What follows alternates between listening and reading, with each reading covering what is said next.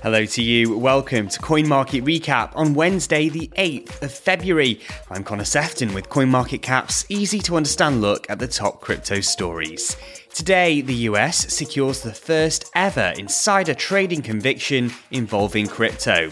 The crypto community rallies together to support victims of the earthquake in Turkey and Syria. Britons may be limited to holding no more than £10,000 of a central bank digital currency, and NFTs are selling for $1 million again as the crypto winter thaws. Give our show a follow on Apple Podcasts, Spotify and Google Podcasts, and you can get in touch with me on Twitter as well. I'm at Connor Sefton. Coin Market Recap. Bitcoin's trading at $23,200 at the time we're recording this, up 1% on the day. That came after Fed Chairman Jay Powell offered an update on the state of the US economy. Speaking at the Economic Club of Washington, D.C., he stressed it's the central bank's job to keep inflation at a target rate of 2%, and it may take until next year to achieve that. Powell warned further interest rates are likely, but he did offer a glimmer of hope and predicted we'll see significant declines in inflation as 2023 progresses. Our top story now, and a former Coinbase product manager has pleaded guilty to insider trading. Ishan Wahi had advanced knowledge of when the exchange would list new cryptocurrencies. He shared this information with his brother and a business associate, making about $1.1 million. American officials say this is a landmark case, as it's the first ever insider trading conviction involving crypto. Ishan's brother Nikhil has already pleaded guilty for a 10-month sentence, but business associate Samir Rahmani is on the run. If you've seen the news, you'll know that a devastating earthquake struck Turkey and Syria on Monday. Almost 8,000 people have been killed and tens of thousands are injured, with rescuers desperately searching for survivors in the rubble of collapsed buildings.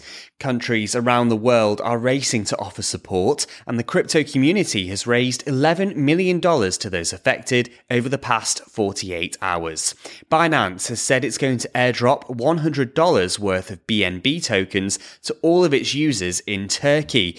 The exchange, which owns CoinMarketCap, says people often lose access to traditional banking when natural disasters hit, at the exact moment when extra funds are needed. Some more details about the proposed digital pound we were telling you about yesterday.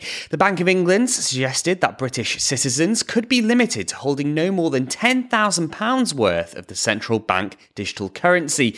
That's worth about $11,900. It's also been confirmed that the central bank would not implement programmable functions, such as those that would ensure tax is automatically deducted. Bitcoiners have expressed fears that a CBDC could be used to control how people spend their money, limiting purchases of things like booze, flights and meat. Officials are stressing that the digital pound would offer the same level of privacy as a bank account, and the government won't have access to personal data. But it is worth noting that the police would be able to access transaction records on a fair and lawful basis. The UK hasn't firmly decided whether to launch a CBDC yet. That will only happen in 2025. A 3-month consultation is now underway so the public can have their say.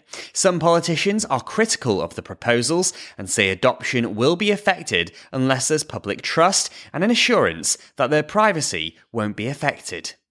Well, we've seen that the markets are rebounding, and the same is true for NFTs. A CryptoPunk and a Bored Ape have both sold for over $1 million as the crypto winter thaws.